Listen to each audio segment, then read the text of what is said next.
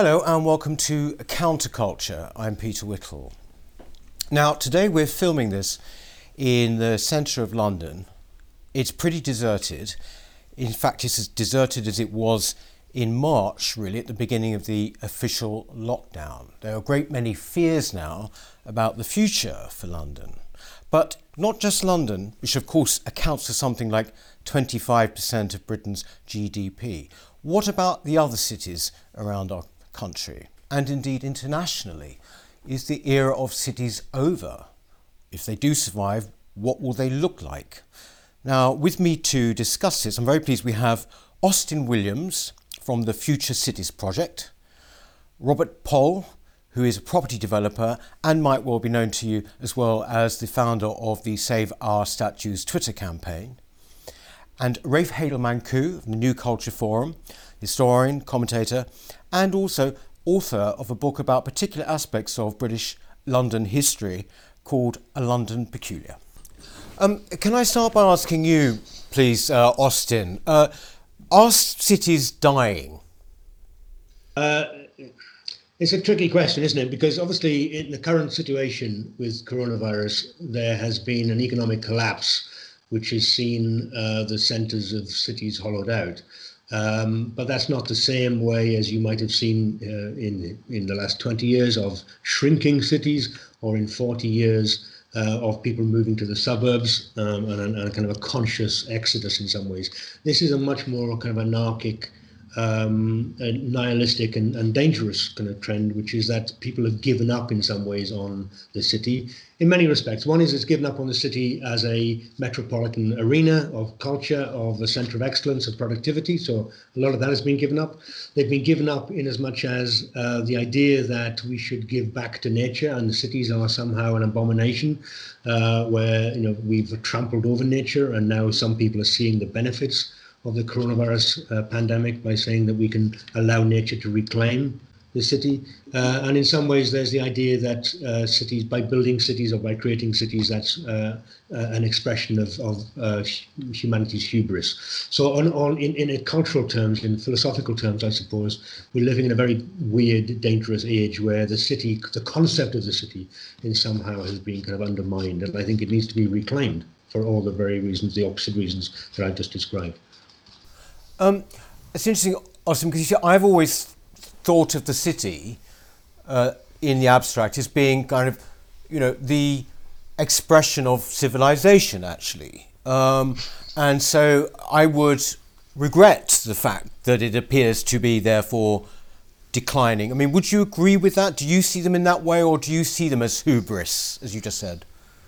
Sorry, I hope I was making myself clearer than I obviously was. No, they are centres of excellence.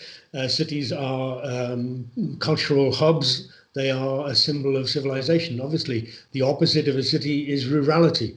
And that idea of feudal life or living off the land is something which I thought we put behind us. And the move towards the city has always been an expression of development. If you take a look at China, I mean, China has only recently, maybe in the last 7 years or so, become 50%, it's now 61% urbanized.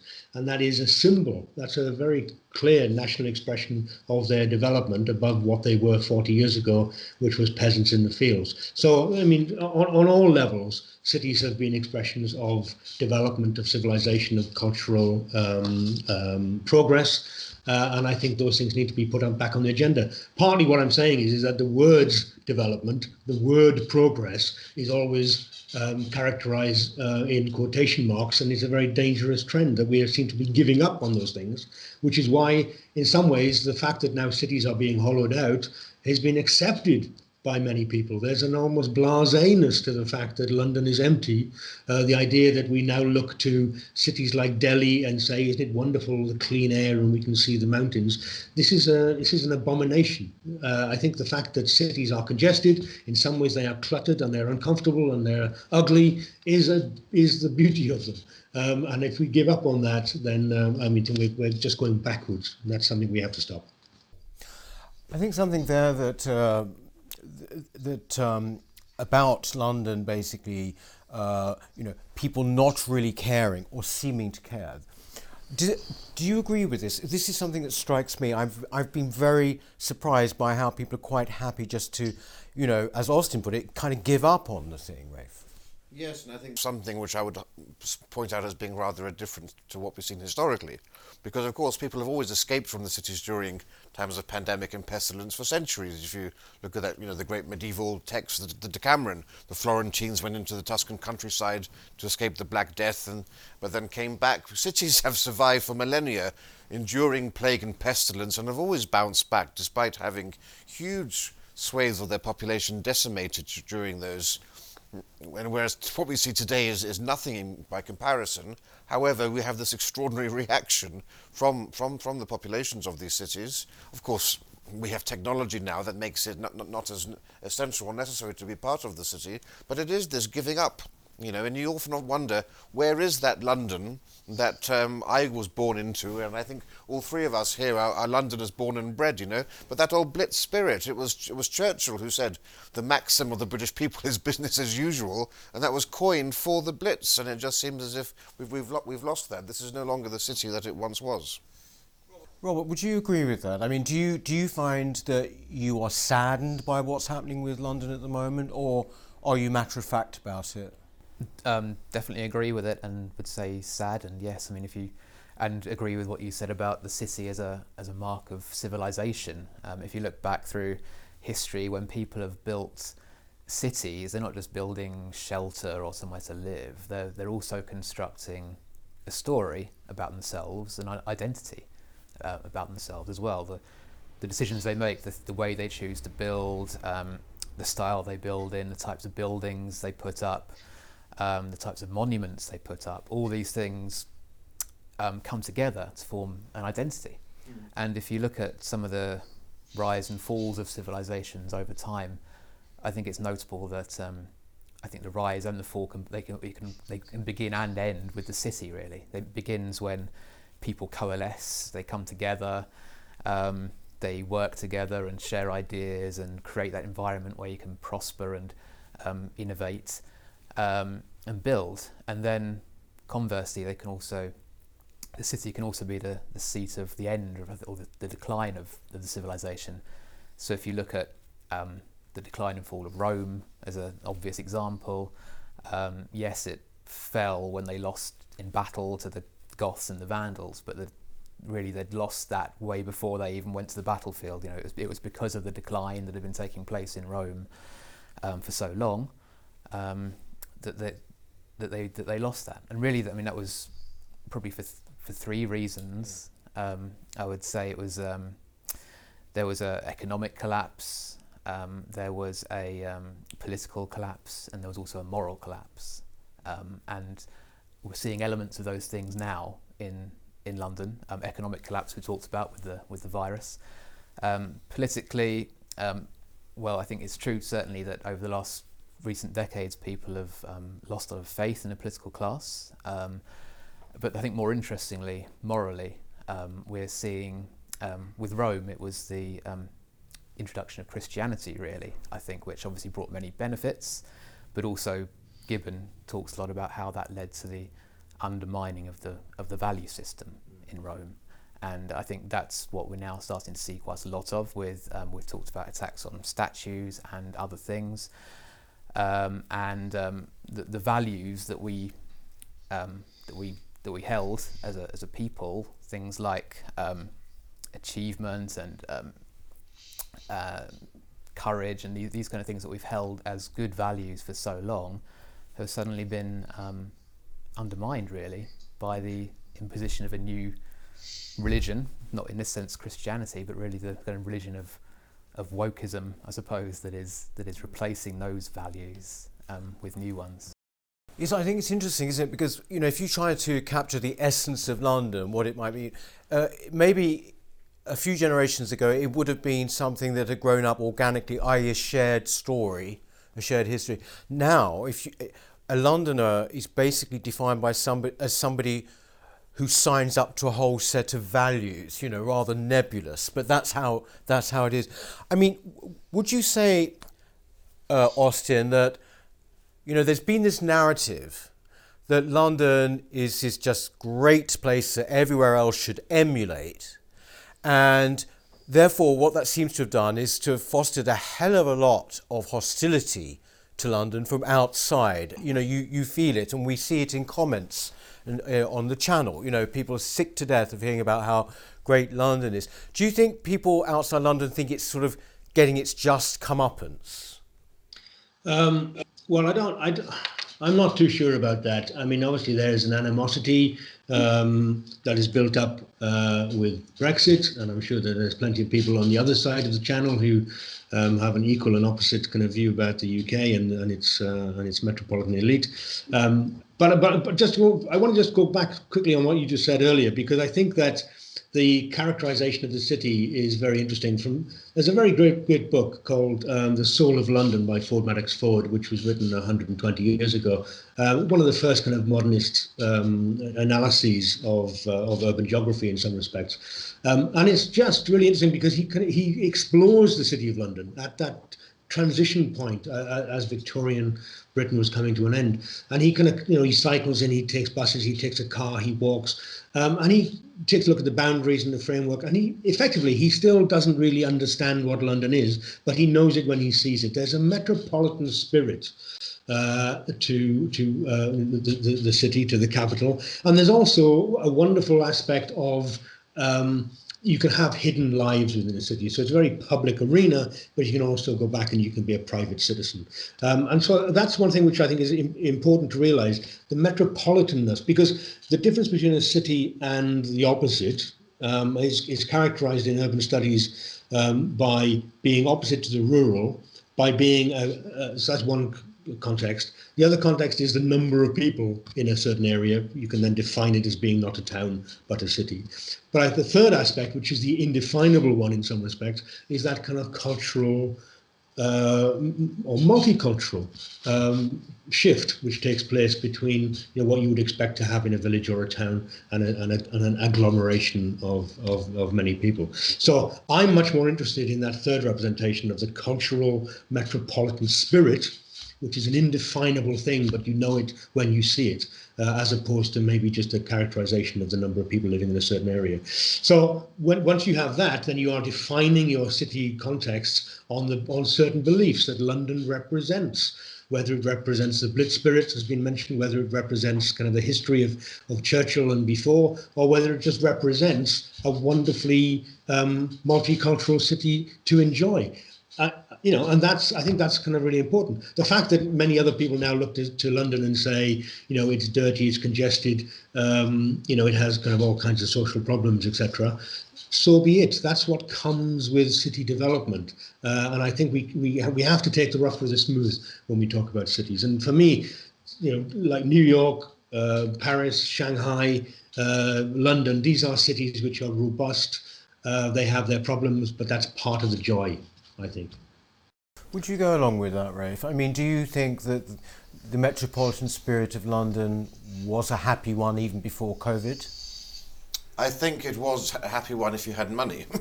And if you were part of the professional class, I think it was very much so. Unfortunately, I mean, there are many Londons, and there have always been many Londons, depending on where you're from and what your interests are and so forth. But what I've seen, ironically, is with the increased heterogenization of London, it's become increasingly homogenized, by which I mean there's been a sterilization of culture in London over the course of the past 30 odd years, as it's become too expensive for people from the artistic or creative communities, for example, to continue to live in London. There was a time in the 90s when there was and the 2000s when there was no chance of the creative types of East London going to Berlin. But now there are more of them living in Berlin because rents there are a quarter of the price that they are in London. And London has gone through this process whereby all of those wonderful corners that I think epitomised the glory of London was its different areas, whether you were in Hampstead or in Southwark, but all of the parts of central London that had those wonderful, glorious spirit of the old London have been gentrified and essentially now resemble Zurich on steroids, really. Just places for management consultants and lawyers and bankers and people involved in the professional world. to live in, and the working classes have been pushed out and completely erased from the visual scene in central London, now having to commute from Zone 6 at 5 in the morning to do jobs in central London. And so there's been this sterilisation, I think, of London, which is now chrome and steel, and that beating heart that I liked, whether you were a Cockney costermonger from the East End or a duchess from Belgravia, you had that wonderful spirit in London, or an arty from Hampstead, and that's lost and gone, I think. Now it's been replaced by multiculturalism, and so we now have Russian oligarchs where there were duchesses, and we have in Tower Hamlets now the Cockneys have gone and been replaced by Bangladeshis. But the problem I'm finding is that no one actually has any knowledge of the history of London. And so for me as a historian, it's that idea that is a city still a city if there's no collective memory, if nobody knows about the Great Fire of London, if nobody actually knows that, St Bride's Fleet Street has connections with Shakespeare and Milton and all the rest of it. And to me, London then seems to be less than it was, and it simply becomes a capital of the world rather than a capital of England. And it's its status as capital of England that I think is most important. So ironically, in a way, I do wonder whether a silver lining to COVID might be the fact that with office rents plummeting, as they will do, I'm convinced, over the next few months, you may see over the next 5-10 years, rents and life in London becoming easier and cheaper and more affordable. So there might be actually a chance to actually bring back some of the artistic and cultural and less professional side to London. Would you go along with that, Rob? Yeah, I'd agree certainly with the idea of sterilisation and the loss of that sense of history and identity, coming back to what I said earlier about the city telling a story really about what that people is, and if you lose that, then you lose part of your identity. And yes, we're seeing that in the architecture in many ways. We're now seeing in recent years obviously an increasing series of increasingly grotesque skyscrapers, I think, in my view, dotted around the city, breaking up, disrupting that urban fabric, where you once had areas with some kind of cohesion of how they looked in terms of style and size, how tall these buildings were. That's disrupted. When you look at the older photographs or drawings of London, you feel something about the identity of what that city is, which I think is lost now. I think it's breaking down that identity, and we're seeing that it's being replaced with something a lot more amorphous, I suppose. When we look at the statues again, they're getting rid of the historical ones and replacing them with these amorphous blobs like the Fourth Plinth or an anonymous Every Woman statue, which maybe on some superficial level someone says, oh, that's a reflection of me, but it's not really a reflection of your identity. It doesn't reflect your past. Exactly. It doesn't reflect your future, what you aspire to. These things are being lost. And the population is a transient one as well. There's no vested interest that I see now from the middle classes, from anybody in the city now, and from the wealthy, as there used to be when they would patronise and be great philanthropists. To me, that's all gone. There's no longer a vested interest in London by those people who are here.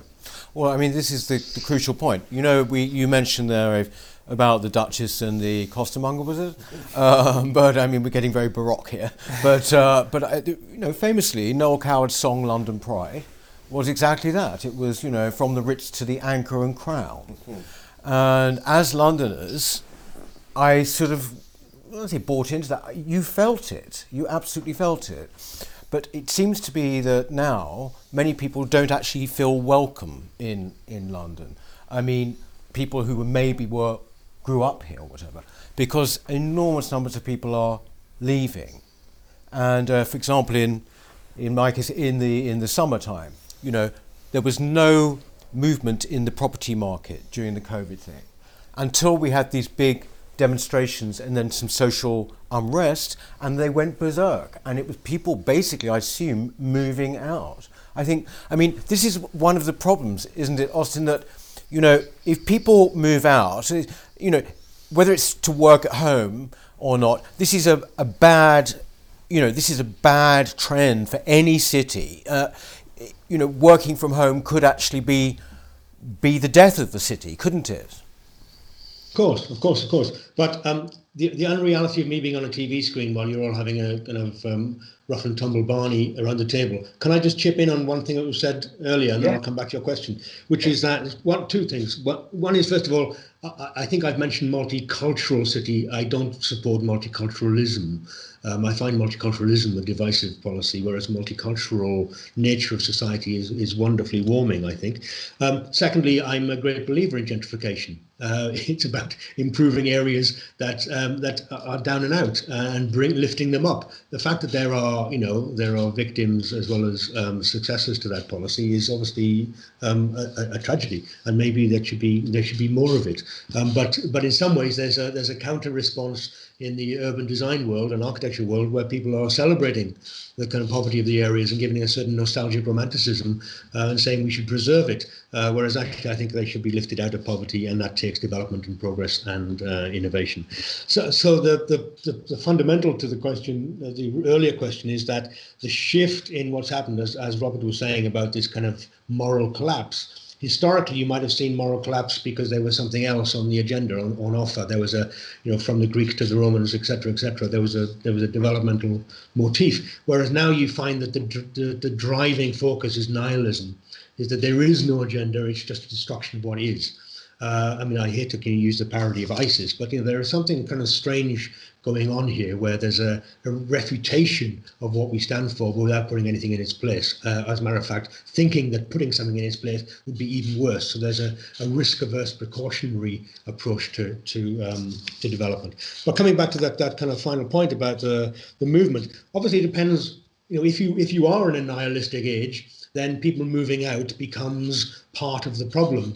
Whereas if you look back to Alvin Toffler, say in the 1970s, talking about the wonderful science fiction opportunities of tele-cottaging, as he put it, living in villages and commuting to London virtually, that was innovative, that was science fiction, that was futuristic, that was great. And I loved that concept. So you can't throw the baby out with the bathwater. I think there is something about what's happened, which is, that here we are, I'm having a chat with you in a studio and I'm a long way away. There's something kind of fascinating about the democratization and the fact that this technology has become accessible to everybody. That's great. But the reasons why it has is an absolute tragedy.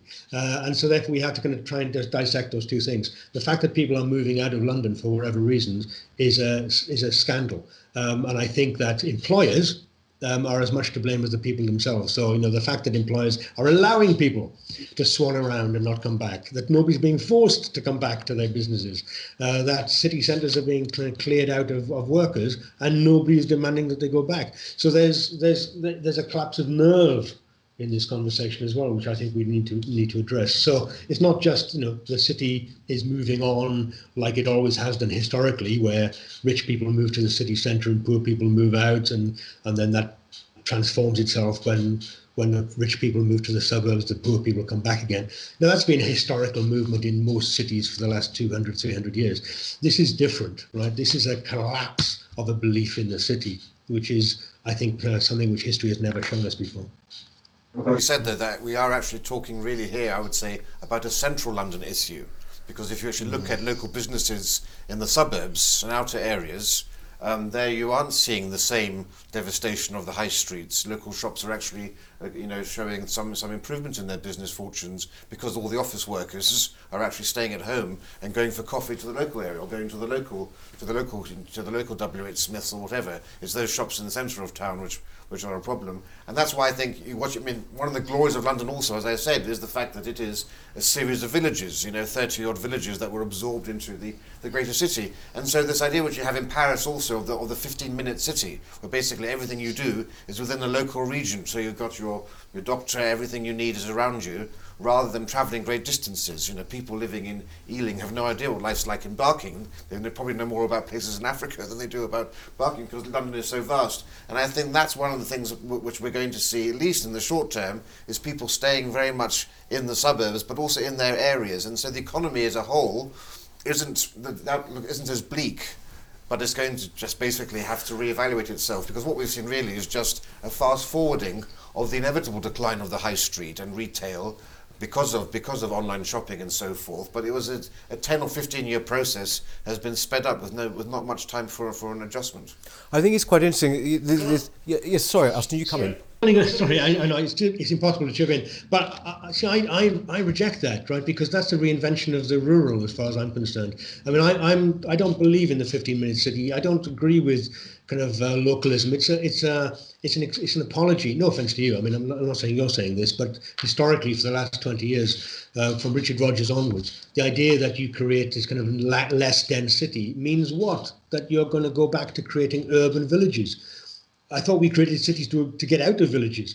So the idea that we're creating, I don't mind we have local areas that we can all relate to, but conceptually, I think that we have to consider the metropolitan as a coherent body rather than a fractured region of satellites, because that is the destruction of the city itself. Oh, I agree with you entirely. You know, the great urban historian H.J. Dios wrote about the suburbia and said it combines the worst elements of the city and the countryside and the best elements of neither. And it is rather of a vacuum. So I'm entirely in keeping with you on that. I'm merely saying what I think is actually the reality on the ground. Can I just point out here, you're talking about why people go and the money and everything.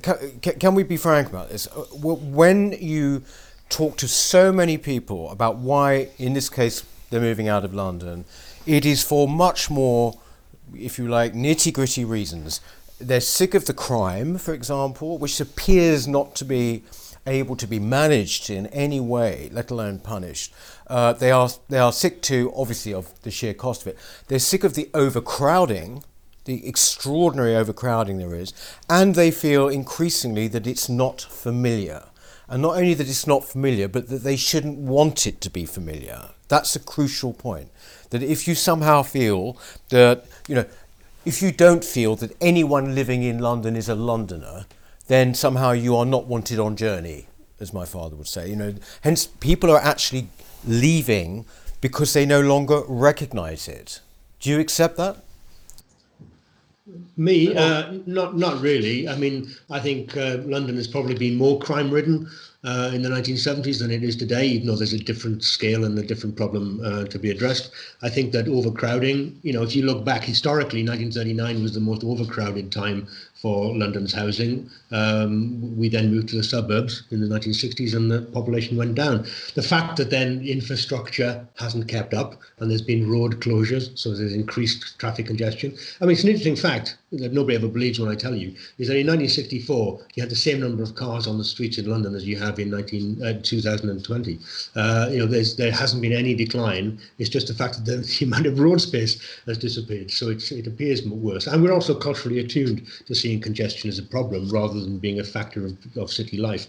So I just think that, the nature of the conversation has changed. I think that, people are moving out for all kinds of reasons, partly because they've given up on maybe what it means to live in a city, and they whatever. I mean, there's many reasons, and I don't think we can use lowest common denominator excuses to talk about the general trends. But I also think that there's a mood within the metropolitan area of having more foreign people within it has always been a good thing. I think it's always been a sense. That's what it means to be a world city. If you go to Singapore, it's going to be one of those wonderful experiences where you can almost see the future of what a city could be, because it's all shades, all populations, all countries are engaging in the city there, and it's just marvelous to watch. And you see this kind of cultural mix.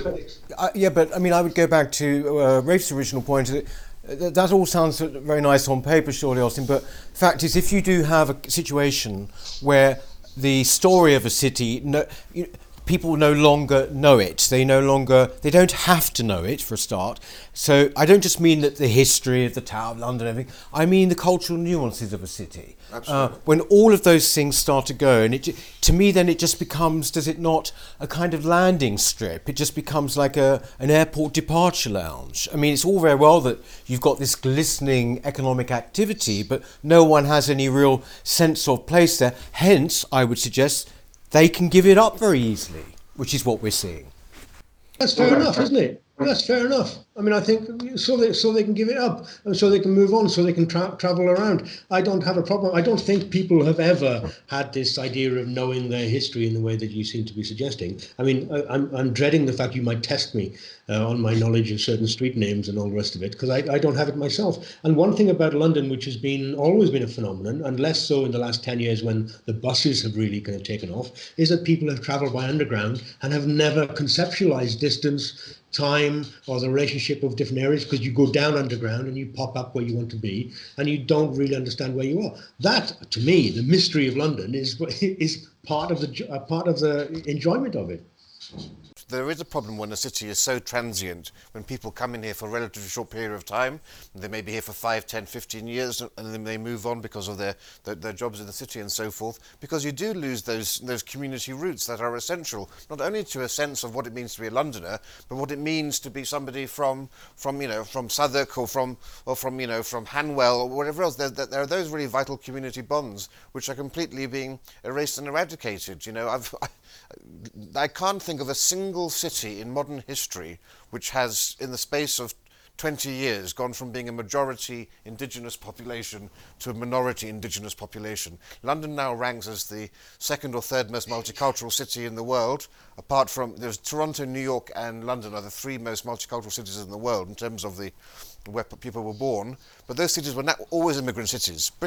London's always had a small immigrant population, but the speed of which it happened and the space of 20 years in which it happened is unprecedented, and that's discombobulated as a society, and that's one of the reasons that you have this evidence of white flight taking place. I mean, in Barking and Dagenham it was amazingly numbers, I can't remember, but in the double digits in the space of a few years leaving, because of that sense of no longer recognising their place. A friend of mine, 50 years working in one of the gentlemen's clubs in St James's, said he was the only person left on his street who hadn't arrived there within the space of the last 15 or so years. And I've often jokingly said, if the Cockneys had been a tribe in the Amazon, the UN would have sent a force in to preserve them.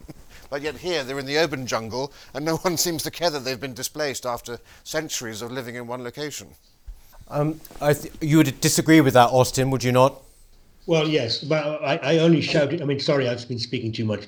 I shouted out Shenzhen, which in 1985 was a series of villages of 30,000 people, and it's now a city of 15, 18 million people. So the speed of transition that London is seeing has got nothing on what China has done. Obviously, it has an authoritarian state to help it on its way. I appreciate that, but I think that, but there are problems, social problems that come with that loss of history. I understand all of those things, but in some ways, if you have a dynamic sense of progress and where you want to be, then you can carry people with you. I'm old enough to remember the 1960s when my local village in South Wales was, having houses built when the motorway was being built, when we could then travel to Cardiff much more quickly. And it was a joy. We saw that as progress, that we were no longer isolated, that we were then going to be connected to the wonderful metropolis of Cardiff, if you excuse the expression. But we lost something. Right, we lost something, but that loss was more than compensated by the gains that we had, because we saw the future in a positive light. I think what we have today is seeing the future in such a negative. We have so much trepidation about visiting the future that we therefore want to safeguard what we have or look back to the past in some kind of nostalgic way. That's the problem. It's the perspective, I think, which is wrong. Rob, what do you sort of think? What do you see at the future in London? I mean, if you take how it is now, how it is going at the moment, when you look forward, do you look forward and think with some kind of optimism, or do you think actually it's not going to be a place that I particularly want to be anymore? I mean, you were born here, you live here like we all do. Yeah. Well, I suppose just following on from what you were saying, there'll always be an element of churn in a city, of people passing through in any healthy, successful city. But it's not to say it doesn't also need an element of the population that's a bit more firmly rooted and has a longer term interest in it. I think you need both. You need both those things really. For the future, I don't know. I think it's not so much immigration per se as it is perhaps the lack of identity. That's what you were saying. It's the perhaps that multiculturalism when there's a loss of a kind of a more overarching London identity that is the problem. I don't know. I think I'm fairly pessimistic, I suppose, about the future in that respect. Well, when I walk on my way to come here, when I walk from my flat to the station, there is this brand spanking new Crossrail station for Woolwich there, which was obviously meant to open last year originally. Then this year, now it's going to be in apparently 2022. I'll wait and see until that happens. But you've got this sort of feeling, wait a minute, if you were actually looking at transport now and the way London is now after COVID, you wouldn't build this thing. You just wouldn't build this thing because it's just that the whole thing has changed so much there won't be the number of people to actually to use it. So, I mean, I am quite pessimistic about it. Ray, for you? Or? Well, it's interesting because car travel is more or less back to pre-COVID levels, as is bicycling. It's public transport that's the real issue here. And whereas in most cities, about half of people commute to work on public transport, here it's 80%. And it's still that fear of public transport that's the issue. So it remains to be seen whether actually things do improve. I'm not as pessimistic. And of course, if people are watching this and thinking, well, why does any of this matter to me, whether or not people can get to work on the trains or not, it's because if London was an independent country, it would almost be in the G20 of economies, It's a quarter of the country's economic output comes through London, and 1/3 of the tax take for the nation. And just as Britain was a net contributor to the EU, London is a net contributor, so everybody in the country really has a vested interest in seeing London thrive, as long as it's thriving in the right way. Although I think a lot of people actually now are actually, rubbing their hands. They think that London's been way too arrogant for way too long. Anyway, I guess love it. I was only going to throw in, just for the sake of saying it, the famous Gramsci quote of pessimism of the intellect, optimism of the will. So in our minds we know that things are looking bleak, but in our human abilities to transform things, we should be optimistic. Well, that's a very we've been talking a lot about Gramsci actually on this program recently, Austin, but never heard that one before actually. So great, thank you. Look, listen, Austin, thank you very much for joining us this morning. Thanks very much, Robert. Thanks, Rave. That's it for Counterculture this week. In the meantime, we mentioned the Save Our Statues campaign at the very beginning of the programme. Please do subscribe, won't you? And join us. It's been great to see how much support there is for that campaign. SaveOurStatues.org.uk or at Save Our Statues on Twitter. And of course, please do subscribe to our show and channel, won't you? We still want you to do that. So see you next time. Thank you.